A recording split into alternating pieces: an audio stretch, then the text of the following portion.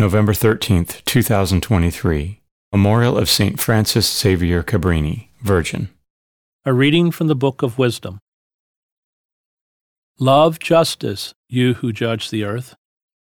Think of the Lord in goodness and seek him in integrity of heart, because he is found by those who test him not, and he manifests himself to those who do not disbelieve him. For perverse counsels separate a man from God, and his power, put to the proof, rebukes the foolhardy. Because into a soul that plots evil wisdom enters not, nor dwells she in a body under debt of sin. For the Holy Spirit of discipline flees deceit, and withdraws from senseless counsels, and when injustice occurs it is rebuked. For wisdom is a kindly spirit, yet she acquits not the blasphemer of his guilty lips, because God is the witness of his inmost self, and the sure observer of his heart, and the listener to his tongue.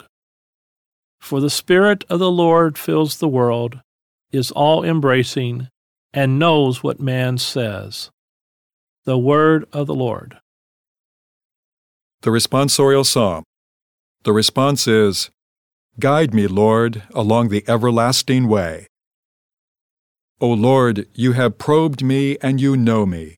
You know when I sit and when I stand. You understand my thoughts from afar. My journeys and my rest you scrutinize. With all my ways you are familiar. Guide me, Lord, along the everlasting way.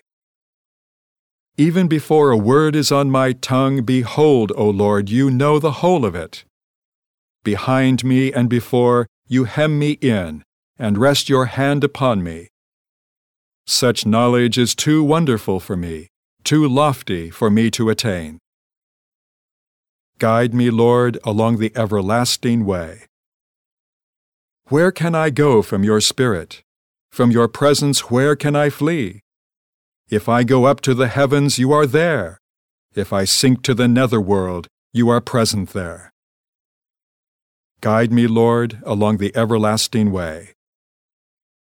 If I take the wings of the dawn, if I settle at the farthest limits of the sea, even there your hand shall guide me, and your right hand hold me fast. Guide me, Lord, along the everlasting way. A reading from the Holy Gospel according to Luke.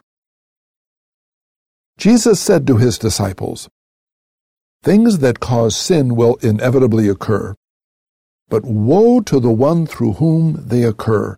It would be better for him if a millstone were put around his neck and he be thrown into the sea than for him to cause one of these little ones to sin. Be on your guard. If your brother sins, rebuke him, and if he repents, forgive him. And if he wrongs you 7 times in one day, and returns to you 7 times saying, 'I am sorry,' you should forgive him."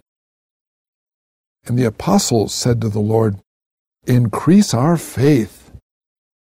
The Lord replied, "If you have faith the size of a mustard seed, you would say to this mulberry bush, 'Be uprooted and planted in the sea,' and it would obey you." The Gospel of the Lord.